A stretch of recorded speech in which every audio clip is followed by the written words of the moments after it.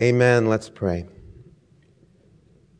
Father, we're so grateful that at the end of our own efforts and our own wisdom and our own strength, there you are. We find you there, ready to carry us when we can't go on, ready to be our enough in our time of need, ready to accomplish victory despite our own failures and our own failings. Thank you, Father. Thank you for your love. Thank you for your faithfulness that we sang about. Thank you for your providence and your care for us. We pray now that you'll visit with us, Father, as we open your word to study it. Give us open ears and open hearts for the message you have prepared for us. In the precious name of your Son, Jesus Christ, we pray. Amen. Stephen Douglas was first elected to the U.S. Senate in 1846. In 1858, after 2 6-year terms, he was seeking re-election for a third term. Well, during his time in the Senate, the issue of slavery was raised several times, particularly with respect to the Compromise of 1850. And as chairman of the Committee on Territories, Douglas argued for an approach to slavery that was termed popular sovereignty. Well, what that meant was that electorates at a local level would vote whether to adopt or reject a state constitution which prohibited slavery. Douglas, a Democrat, was running against a successful Illinois attorney named Abraham Lincoln. Lincoln was adamantly opposed to slavery, and he felt it should be abolished at a federal level. He was representing the brand new upstart Republican Party. Well, the Lincoln-Douglas debates, also known as the Great Debates of 1858, were an important part of our U.S. history. There were a series of 7 debates that took place between Lincoln and Douglas. They were held in 7 towns across the state of Illinois, and they took place over 2 months throughout the state. They drew huge crowd. This was before radio.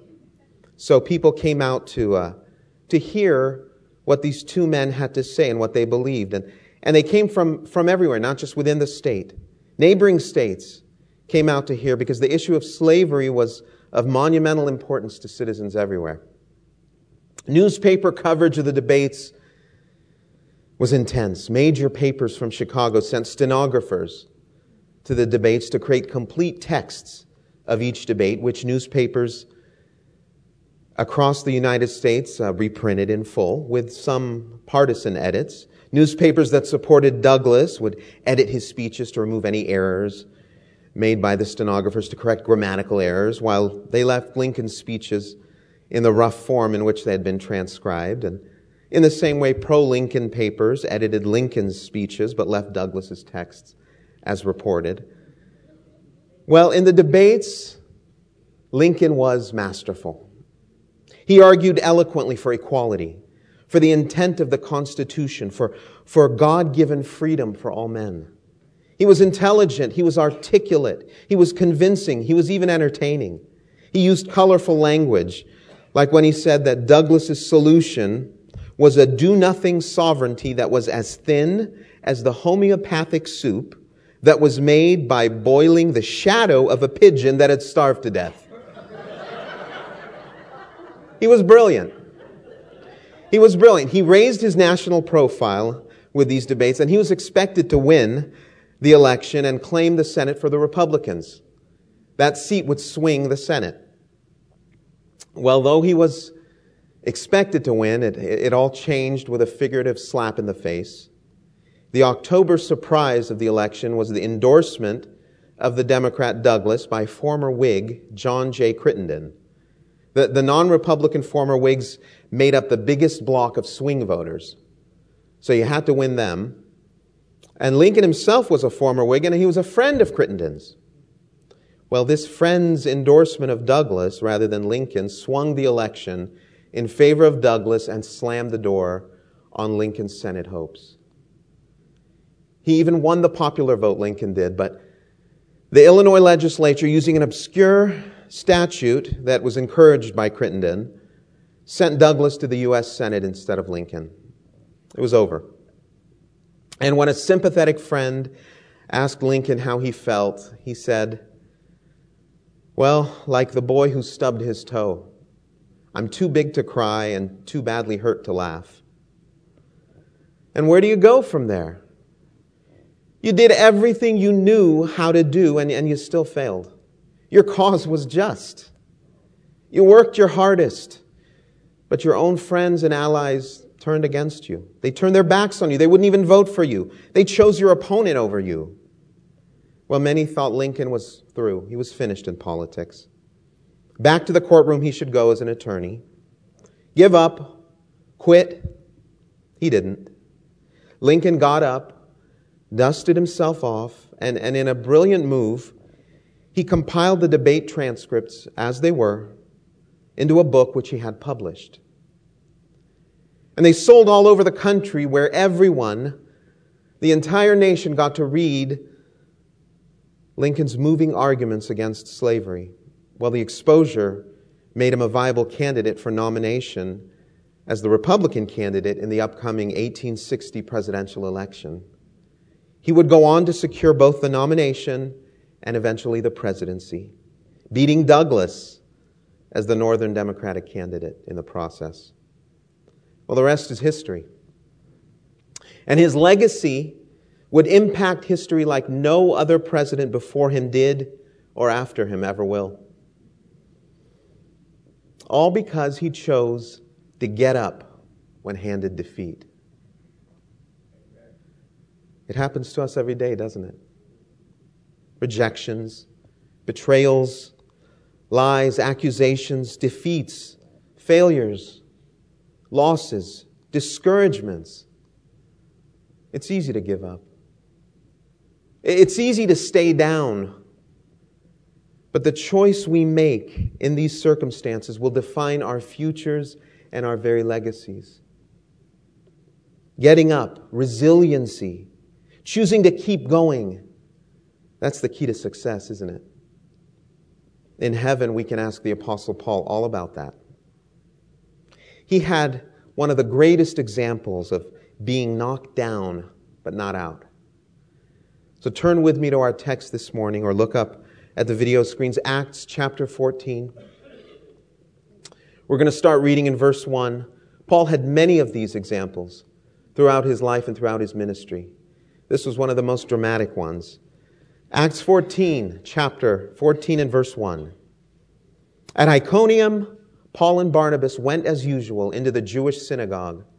There they spoke so effectively that a great number of Jews and Greeks believed.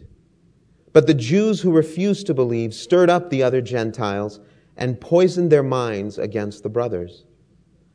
So Paul and Barnabas spent considerable time there, speaking boldly for the Lord, who confirmed the message of His grace by enabling them to perform signs and wonders.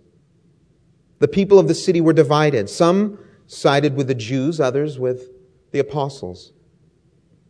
Well, there was a plot afoot among both Gentiles and Jews, together with their leaders, to mistreat them and stone them.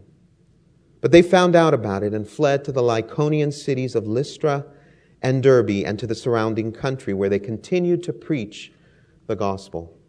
Verse 8. In Lystra there sat a man who was lame. He had been that way from birth and had never walked. He listened to Paul as he was speaking. Paul looked directly at him, saw that he had faith to be healed, and called out, "Stand up on your feet." Well, at that, the man jumped up and began to walk. When the crowd saw what Paul had done, they shouted in the Lycaonian language, "The gods have come down to us in human form." Barnabas they called Zeus, and Paul they called Hermes, because he was the chief speaker.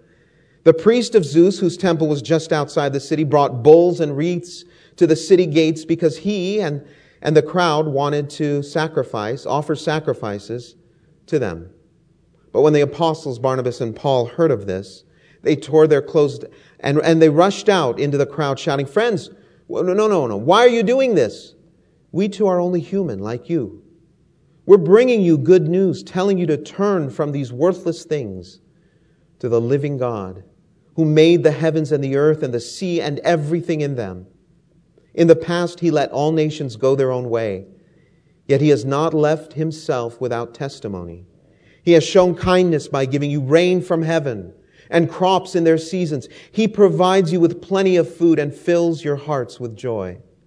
Even with these words, they had difficulty keeping the crowd from sacrificing to them. And then it all turns. Verse 19, then some Jews came from Antioch and Iconium and won the crowd over. They stoned Paul and dragged him outside the city, thinking he was dead. Let's stop here for a moment. Well, to say that Paul and Barnabas had their noisy enemies would be putting it mildly. These detractors not only rejected Paul and Barnabas, but they followed them into other cities to hurl accusations, to bash their ministry, to defile their work with others. It wasn't enough for these people to cordially disagree with Paul and Barnabas and reject the gospel they were preaching. They wanted to make sure everyone else rejected it too. Well, this group of Jews and Gentiles, once enemies who found a common bond in a common enemy, succeeded. They succeeded in turning the masses against Paul. One minute they were worshiping Paul and Barnabas, the next minute they wanted them dead. That's how convincing these enemies were. And now it wasn't enough for the crowd to reject the gospel that Paul was preaching. It wasn't enough to kick him out of the city. They wanted him dead. So they stoned Paul to death. In their mind, the apostle of Christ was dead, and they dragged his lifeless body outside the city gates. Well, there's not a greater example of rejection than rejection to death. The only problem was that Paul wasn't exactly dead. Paul served a God who sustained and protected his life because Paul's work wasn't finished yet. And the disciples gathered around Paul's limp body, and he miraculously got up. Now, I'm sure he was disappointed, and I'm sure he was hurt, and I'm sure he was shaking and scared from what just took place. But what do you think the first thing Paul did after dusting himself off from the beating of a lifetime was? Well, what would we recommend for him to do? Leave the city and never come back? Yeah, probably. Pray for God to rain down fire on the entire godless lot of them? That's a good one. Carefully plan and execute revenge on the leaders of the plot to destroy him and his ministry. I like that one. All of them would have been believable. All of them you could justify. They were all justifiable actions in light of what Paul went through, but that's not the move Paul makes. Let's keep reading verse 20. But after the disciples had gathered around him, he got up and went back into the city. You gotta be kidding me. The next day, he and Barnabas left for Derbe. Verse 21, they preached the gospel in that city and won a large number of disciples. Then they returned to Lystra, Iconium, and Antioch, strengthening the disciples and encouraging them to remain true to the faith. We must go through many hardships to enter the kingdom of God, they said. Paul and Barnabas appointed elders for them in each church, and with prayer and fasting committed them to the Lord, in whom they had put their trust. Wow. Now, of all the possible answers, going back to those who just stoned you wasn't in the multiple choice list. Paul, listen, in light of what these people did to you and your ministry, they're evil. They're wicked. They deserve punishment. At minimum, they deserve for you to turn your back on them and never go back. Leave them, leave their fate to hell. Choose to turn your back on them, Paul. Choose to walk away. Choose to pray for their demise. Choose to give up, Paul, or better yet, choose revenge. Paul's answer leaves us speechless. I will not choose to quit. I will not choose to sulk. I will not choose to give up. I will not choose to turn away. I choose Christ. He went back to where Christ had called him. Despite the persecution, despite the hardship, despite the naysayers, despite the enemies, despite the criticism and all the rejection and the discouragement, he chose Christ over all of it. I want us to look at Paul's actions today in the midst of disappointments and rejection and failure, and I want us to focus on three key things. Why we choose Christ, how we choose Christ, and what happens when we choose Christ. Our first point today, why we choose Christ. Do you know what you stand for? Well, that's an important question. It's one of the most important questions to answer in this life. What you stand for isn't defined by the words you say, but by the choices you make, the actions you take. When you choose Christ, you make your stand for Him. When you choose Christ, you shout to the world that you believe in Christ and in His power. So if your choices define what you stand for, the big question is, when you don't choose Christ, what do you stand for? Well, if Paul had chosen to run away, he would have stood for fear. If Paul had chosen to quit, what would he have stood for? Lack of endurance. If Paul had chosen revenge, what would he have stood for? His own agenda of hatred and bitterness. But Paul chose to go back. And in going back, he proclaimed in a voice louder than any words could say, I choose Christ. I believe in Christ. I believe in Him and His salvation so much that I refuse to be silenced. I refuse to be stopped. I refuse to be killed. I choose Christ because I believe in Him and I trust Him with my life.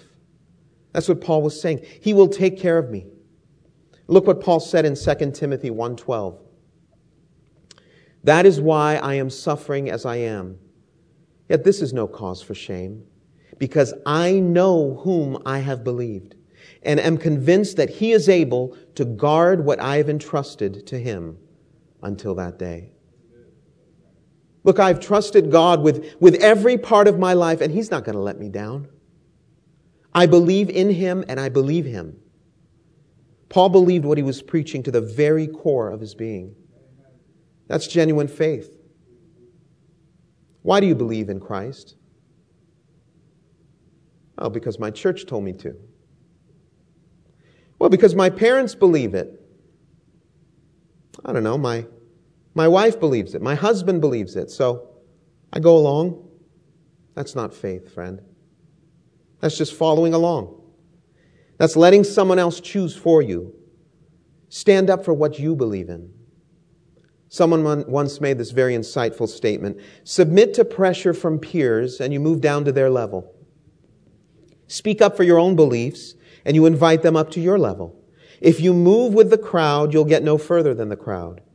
When 40 million people believe in a dumb idea, it's still a dumb idea. Simply swimming with the tide leaves you nowhere. So if you believe in God and His principles, stand up for Him. Maybe your peers will get smart and drift your way. That choice has to be yours. And it has to be for the right reasons. If faith isn't genuine, you've already lost. The first storm that hits and requires you to cling to your faith will wipe you out because your faith is paper thin. It isn't real. Your faith is based on someone else's beliefs. It's based on following someone else, just tagging along. Christ has to be real to you. Intimately and individually. There's no corporate salvation.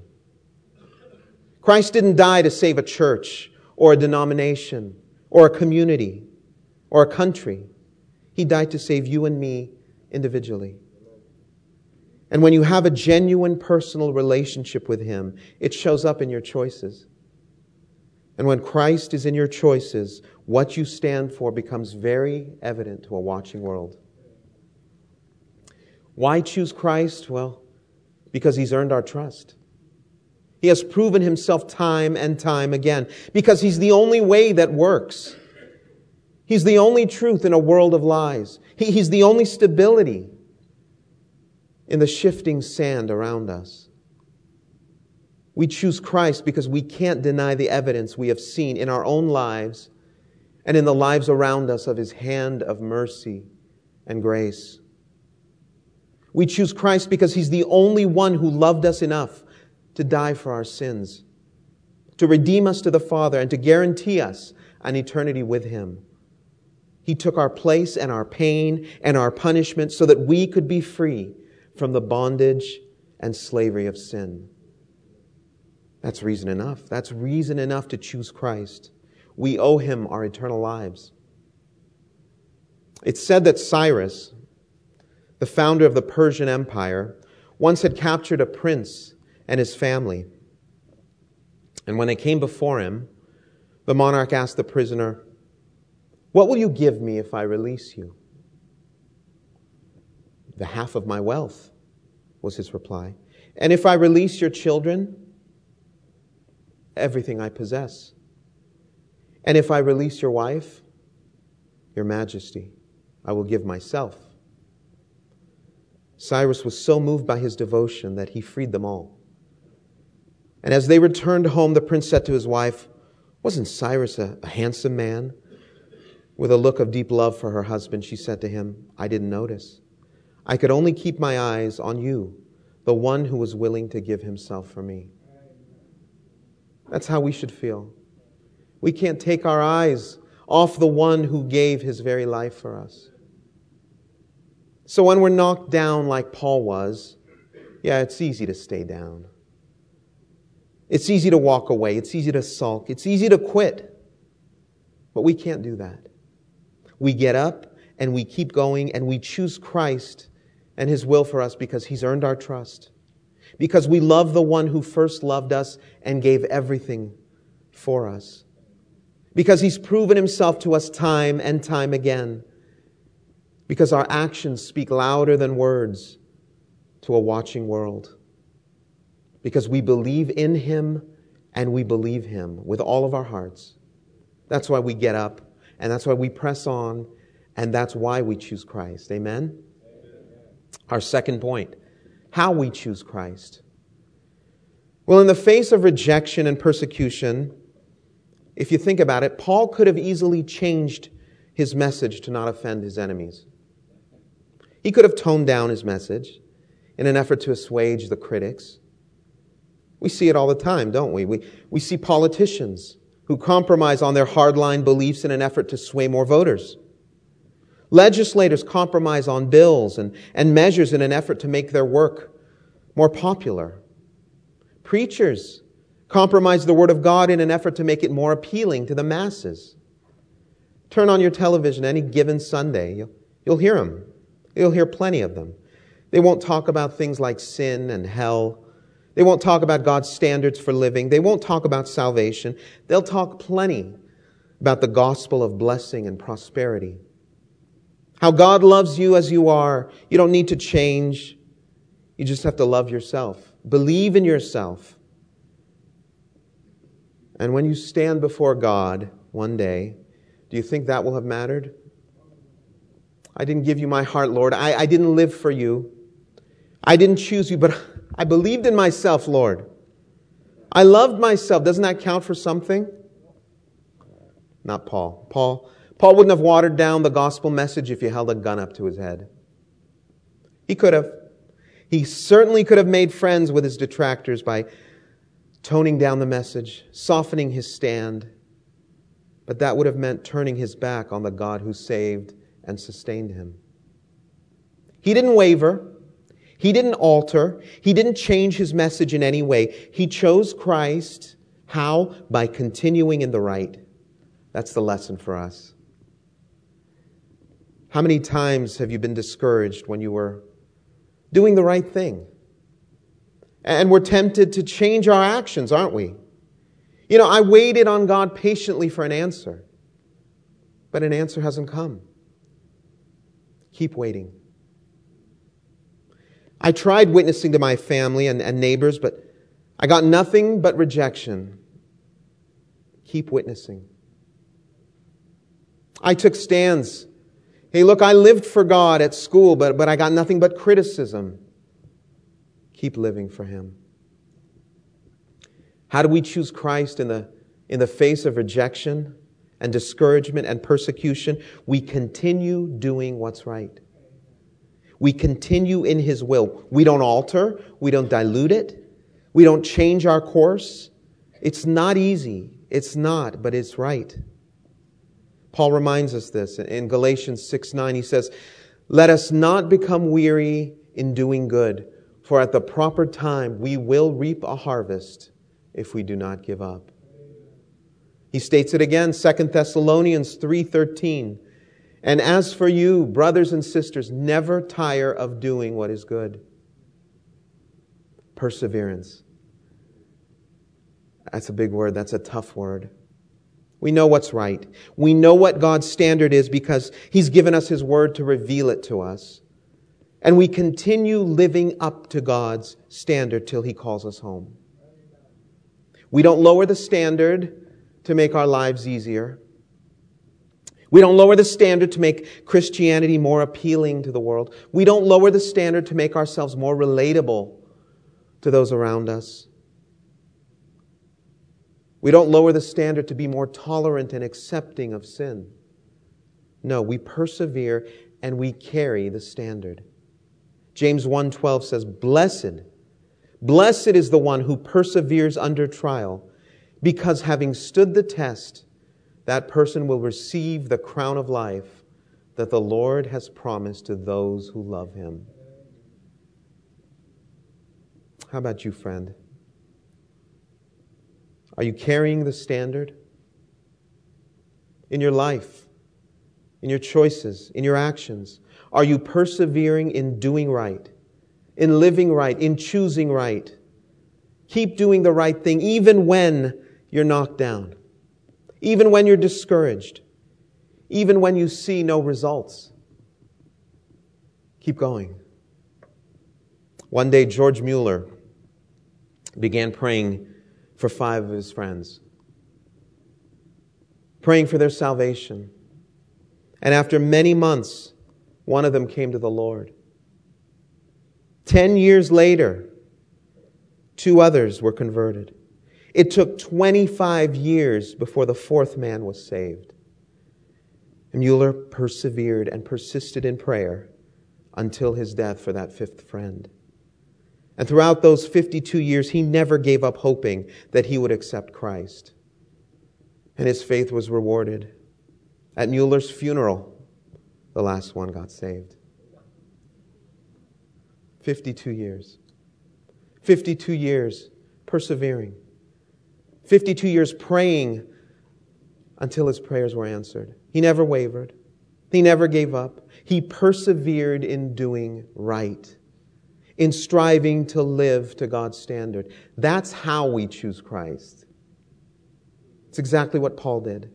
He went back. He continued doing what God had called him to do, and he continued in the place God had called him. That's very important. He didn't say, I tried my ministry there, forget it, it didn't work, I'm going here now. No, he went back to where God had called him, and he went back preaching the same message God had called him to preach. He didn't alter the message, and he didn't alter the location. He continued the good work he was doing. Why we choose Christ? Because He's worthy of our trust. How we choose Christ? By continuing, by persevering in doing right and striving after God's standard. Amen? Our third point, what happens when we choose Christ? You have to believe that when Paul returned to the city in which he was persecuted, whether it was Iconium or Lystra or Derbe where he was stoned and dragged out of the city, those same enemies hadn't fled. They were still there. They were still lurking in the shadows. Well, why didn't they try to stone him again? Why didn't they attempt further uprisings against Paul? Well, there's something to be said for someone who stands so firmly upon their beliefs with unwavering, unshakable conviction. That kind of conviction silences the critics, doesn't it? They see there's no weakness in your armor. Your unwavering faith that refuses to give up will silence the devil and his schemes. Satan will try. He will try to discourage you. He will do his best to throw disappointment your way and fear your way. And he'll make his best effort to bring you down and crush your hopes. But you want to know the secret, the best way to silence him? Don't give in. Keep believing, keep standing, and keep going for Christ. Amen. We may not always see the harvest of our efforts. We may not immediately reap the reward of our investment, but we do the right thing anyway. And you know what? God is faithful. The harvest will come. There were once two young men working their way through Leland Stanford University, and their funds got desperately low. And the idea came to one of them for a fundraiser to engage Paderewski, the great pianist, for a piano recital, and devote the profits to their board and tuition. So they contacted the pianist manager, and the manager asked for a guarantee of $2,000. It was a lot. But the students, undaunted, agreed and proceeded to stage the concert. They worked so hard. They advertised. They rented the hall. They prepared everything. They told everyone they knew and everyone they didn't know. And the concert was held, and they found at the end that they had raised only $1,600. Well, after the performance, the students sought the great artist and told him of their efforts and the results. And they gave him the entire $1,600, and they accompanied it with a promissory note for $400, explaining that they would earn the amount at the earliest possible moment and send the money to him. No, replied Paderewski, that won't do. Then tearing the note to shreds, he returned the money and said to them, now, take out of this $1,600 all of your expenses, all of your tuition, all of your room and board, and keep for each of you 10% of the balance for your work, and then let me have the rest. Gracious. Well, the years rolled by, years of fortune and destiny. Paderewski had become the premier of Poland. And the devastating war came, and Paderewski was striving with might and main to feed the starving thousands of his beloved Poland. And there was only one man in the world who could help Paderewski and his people. And it was a miracle. Thousands of tons of food began to come into Poland for distribution by the Polish premier. And after the starving people were fed, Paderewski journeyed to Paris to thank Herbert Hoover for the relief sent him. Oh, that's all right, Mr. Paderewski, was Mr. Hoover's reply. Besides, you don't remember it, but you helped me once when I was a student at college, and I was in a hole. The harvest will come. So many things happen when we do the right thing, when we choose Christ. Look at the success of Paul's work. God's blessings were upon him and his work because of his choices. The early church was established and flourished because of his persistence. We're here today. We have the pattern for church because of the work Paul did. Early believers were inspired by his relentless faith. They wanted to pattern their faith after him. What an inspiration. And do you know what happened to Paul every time he got up and kept going? He would see God's hand of providence, and his faith would be made even stronger. His choice encouraged him.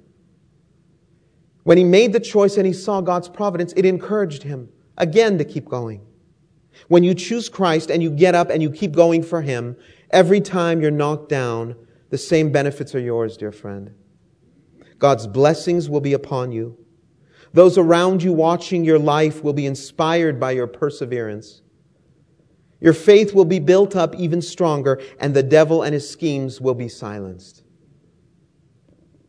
Now, weigh all of these benefits, all of these pros with the one con. It's hard. And you'll see the choice shouldn't really be much of a choice.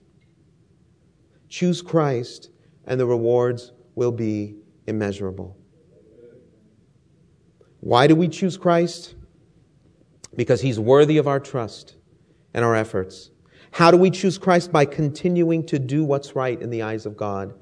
And what happens when we choose Christ?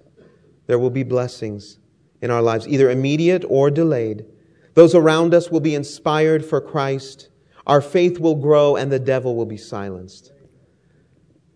Wow, how thankful we are for the example of Paul. I love Paul. He was persecuted to the point of death. He was criticized, sabotaged, cursed, mocked, hated, stoned. He was knocked down to the fullest extent of the word, but not out. He got up and he went back to the work he was doing. He continued, he persevered in doing God's will. How about you today? How about you, friend? Do you find yourself knocked down by life?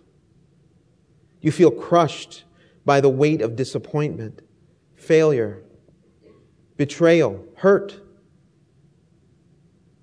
Don't give in to fear. Resolve to get up and keep going. Don't give in to failure. Turn your eyes to Christ, the great overcomer, who can give you the strength to overcome. His strength is perfect. We heard that. Don't give in to betrayal and hurt and hate. Forgive as Christ has forgiven you, and get up. Your strength might be gone, but His is endless. Throw yourself upon His mercy. Claim His strength, and you know what? He will carry you through. Perseverance. Persist. Press on. Keep going. The following, and I'm going to close with this, is taken directly from the diary of John Wesley. John Wesley is one of the greatest preachers in history. This is straight out of his diary. Sunday a.m., May 5th. Preached in St. Anne's. Was asked not to come back anymore. That night. Sunday p.m., May 5th. Preached in St. John's. Deacons said, get out and stay out. Next week. Sunday a.m., May 12th. Preached in St. Jude's. Can't go back there either. Sunday a.m., May 19th. Preached in St. Somebody Else's. Deacons called special meeting and said I couldn't return. Sunday p.m., May 19th. Preached on street. Kicked off of street. Sunday a.m., May 26th. Preached in meadow.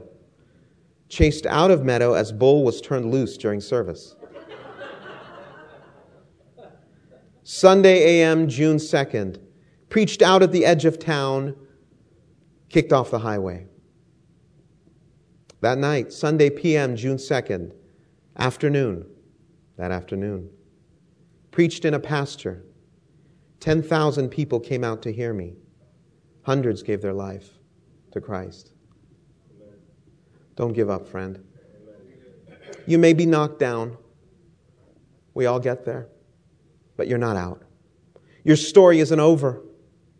Get up. Go back and keep going for Christ. That's the recipe for success in the Christian life, isn't it? Amen. Let's pray. Amen. Heavenly Father, this life brings so many heartaches and discouragements our way. And we're battered, and we're tired, and we're scarred. But we vow not to quit, Lord. Give us faith like Paul's, to get up, to go back, and to keep going for you.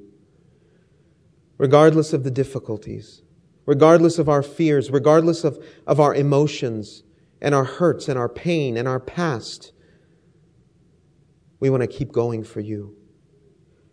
We want to choose you and persevere in doing right. Give us your strength on this journey, Father, and keep our eyes fixed on you as we travel on until that day. Amen. Until that day you call us home and we hear those precious words, well done, my good and faithful servant. In the precious name of your Son, Jesus Christ, we pray. Amen. Amen.